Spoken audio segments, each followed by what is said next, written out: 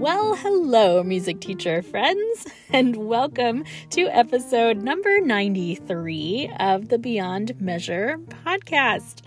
I am your host, Christina Whitlock, here to hold space for you as your anytime piano teacher friend. I am excited to chat with you today and see if together we might be able to make your studio life a little bit better today. In last week's episode, I unveiled my primary focus for my studio business this year, which is parental communications. I want to make sure that I am communicating as often as possible, but also with as much depth as possible. I want parents to understand what a lesson with their child is really like, for better and for, well, less than better.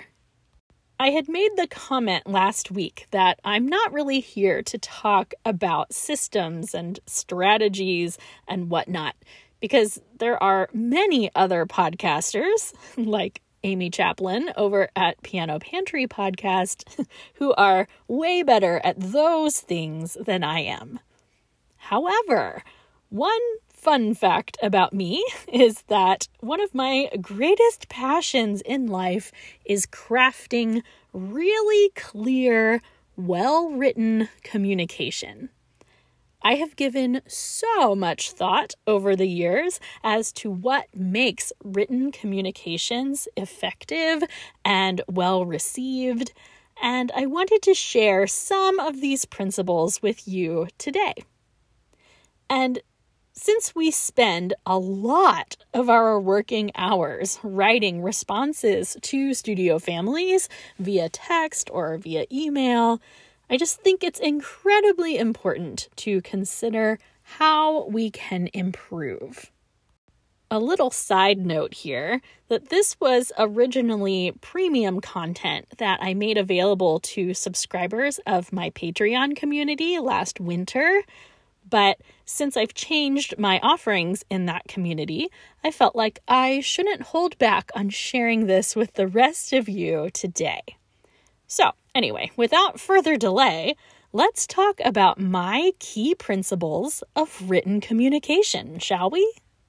First and foremost, friends, in any written communication with students or studio families, I begin by acknowledging their feelings. Always begin with their perspective in mind. So if you get a text about so-and-so being sick and needing to miss their lesson tonight, my first response is always something like, "Oh, I am so sorry. It is so hard when your children are sick." Because, by the way, it is. Sick kids are like the hardest part of being a parent. It throws everything off kilter. Sick kids are so hard.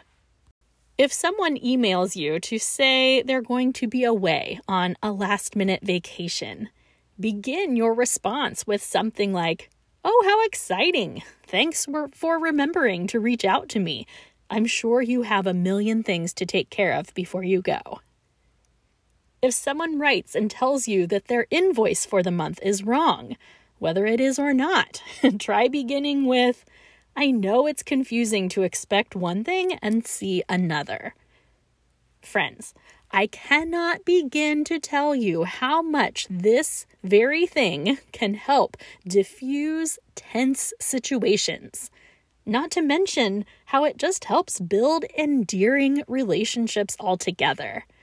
It might take a little conscious effort on your part, but it is so worth it.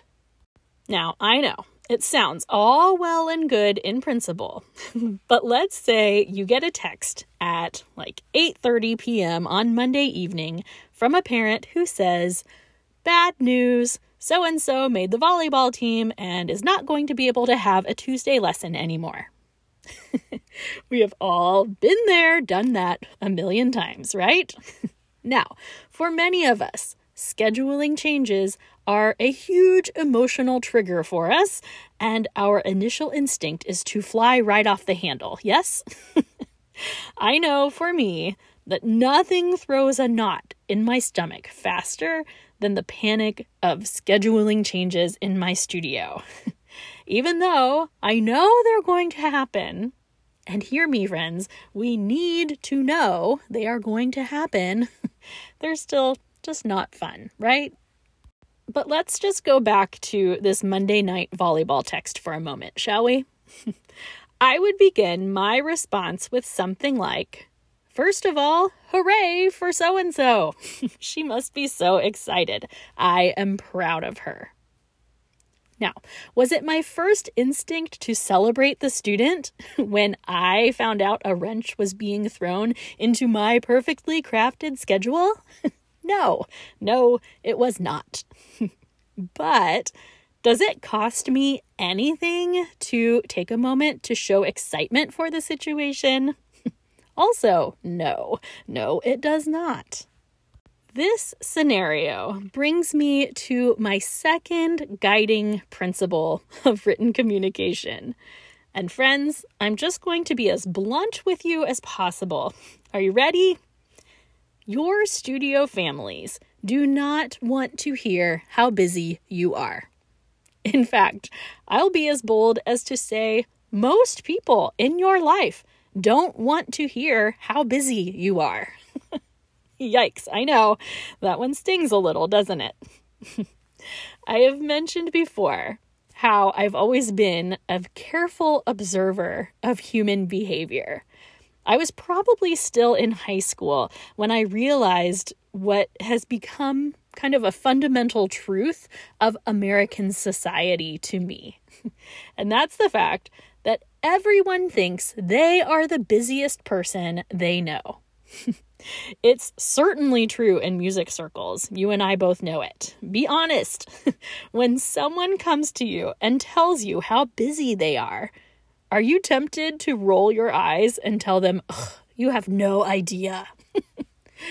In fact, the world is full of people who will offer their rebuttals to your comments and shoot back anything they can to one-up you. You know, person A says, "Oh, I'm so busy this week." To which person B replies, "Ha, you have no idea. I have X and Y and Z, and I have 0 time to even breathe." It's funny because it's true. And you know people like this. Don't come for me, but you might even be a person like this. There are lots of us in studio teacher world because we do legitimately carry very packed schedules. But I made myself a promise a long time ago that I wasn't going to be the person who expected people to care how busy I was. And that is actually my second principle of written communication, to avoid expressing my own negative feelings, especially to avoid every inclination to spout back at studio families how busy I am.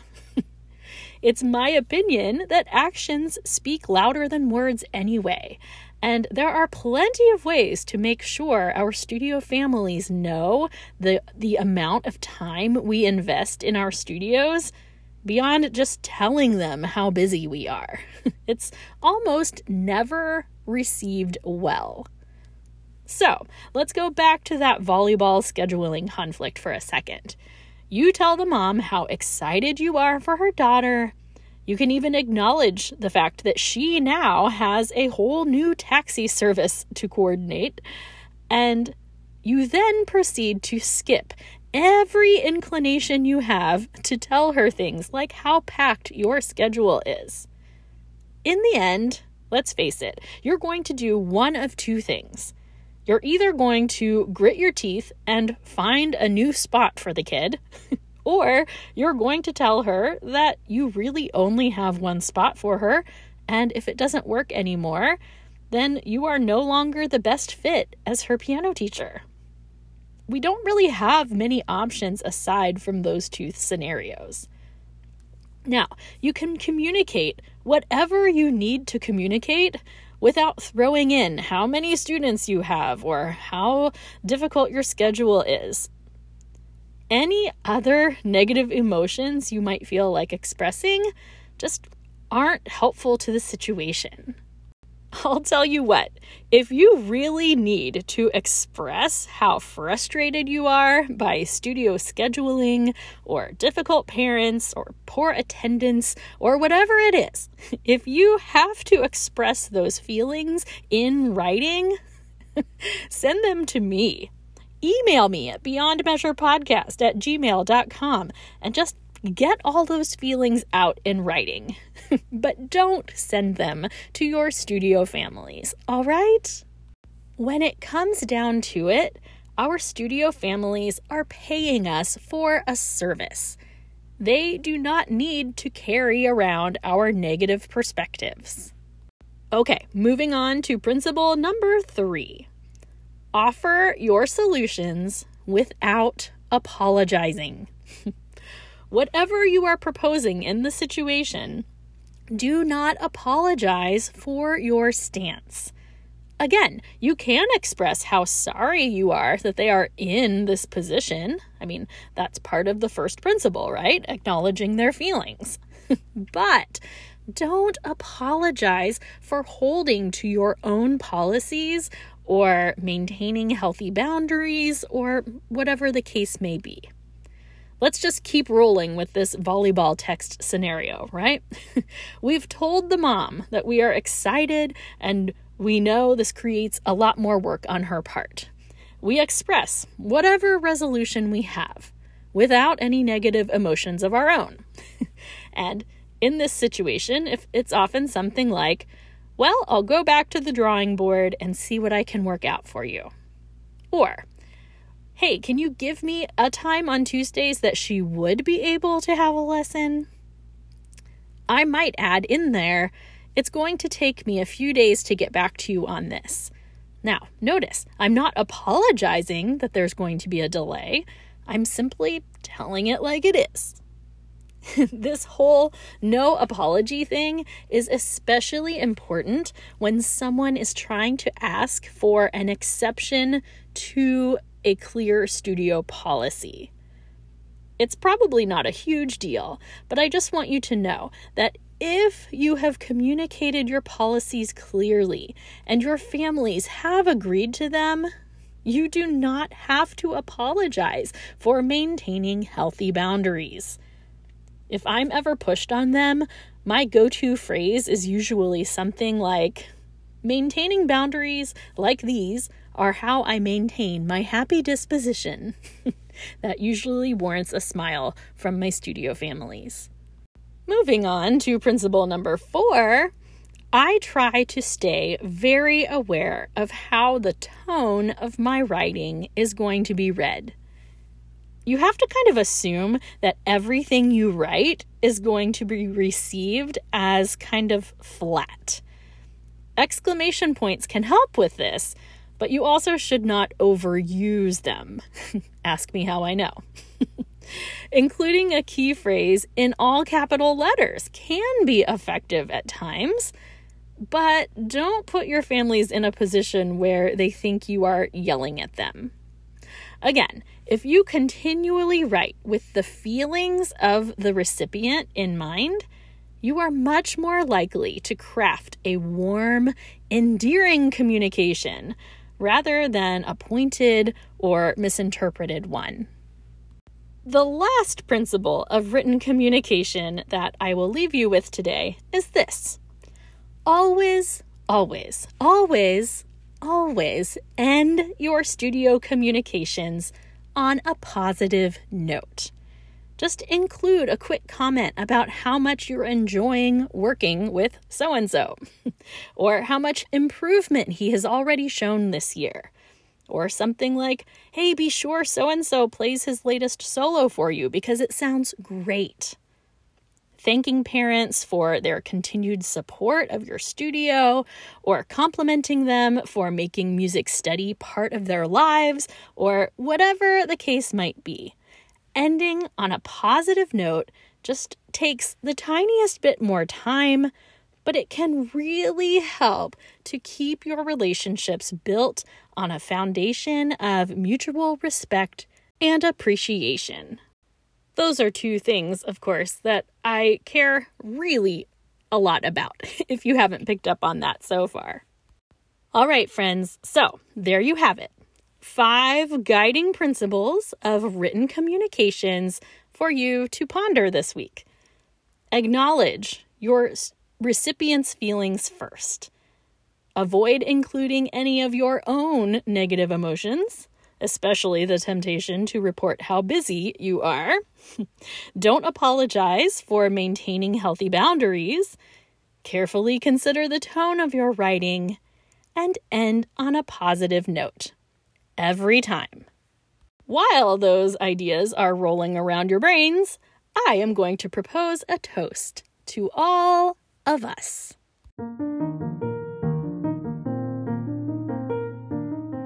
Music teacher friends from all over the world, today we unite in the fact that communication can be hard.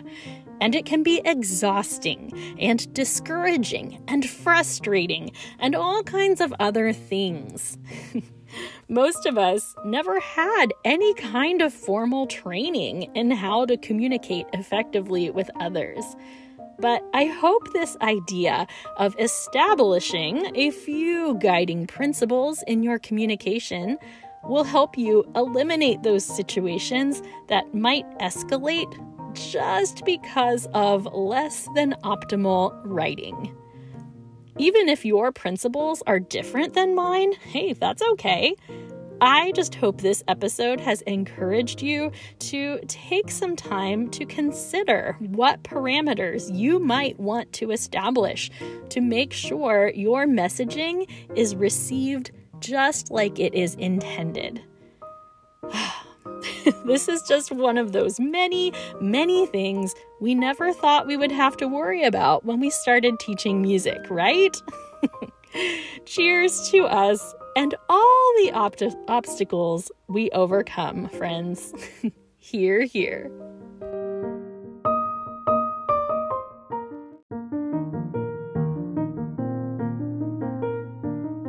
That's episode number 93, friends. In case you're interested, I do have a printable that I designed last year for the Patreon community outlining these 5 principles.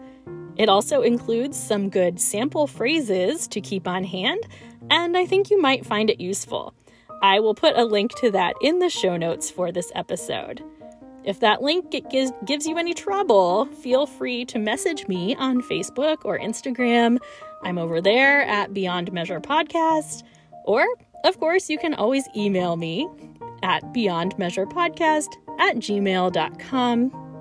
Hey, if nothing else, there's even a link in the show notes where you can leave me a voicemail. So, if you're trying to avoid written communication altogether, click that link and let me hear your voice. I would love to connect in whatever way you want. Thanks so much, studio teacher friends. Onward and upward to another week of changing lives through music instruction. I'll be back next week.